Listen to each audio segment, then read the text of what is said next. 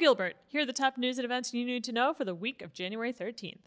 Don't miss the online premiere of the 2020 Digital State of the Town at 7 p.m. on Thursday, January 23rd. The Digital State of the Town is an annual documentary-style video that highlights Gilbert's accomplishments over the past year. This year's theme is For Our Future, and will focus on celebrating Gilbert's past while looking forward and planning for our future as we begin the town's centennial year. Visit gilbertaz.gov/State of the Town or head to Gilbert's Facebook, Instagram, or Twitter channels to be among the first to view it. Calling all entrepreneurs, Gilbert is joining forces with a handful of other East Valley cities to host Phoenix East Valley Innovates Entrepreneur Week from February 10th to 13th. The week of inspiration, education, and collaboration will kick off with a networking reception on Monday, February 10th at Courthouse in Chandler, and continue with engaging workshops throughout the East Valley centered around innovation, sustainability, and entrepreneurship. Head to phoenixeastvalleyinnovates.com, phxeastvalleyinnovates.com for more information.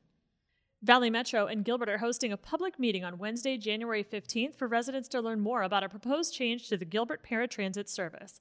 This meeting will take place from 4 to 6 p.m. on Wednesday, January 15th at the South Area Service Center near the corner of Greenfield and Queen Creek Roads. Read more about the proposed change in our digital newsroom at gilbertaz.gov.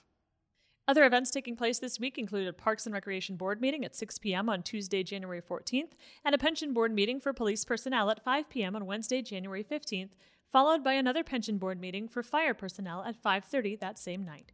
Thanks for listening. Get more of the latest news and events on Twitter or Instagram at Gilbert Your Town or on Facebook at Gilbert Town Hall. Have a great week, Gilbert!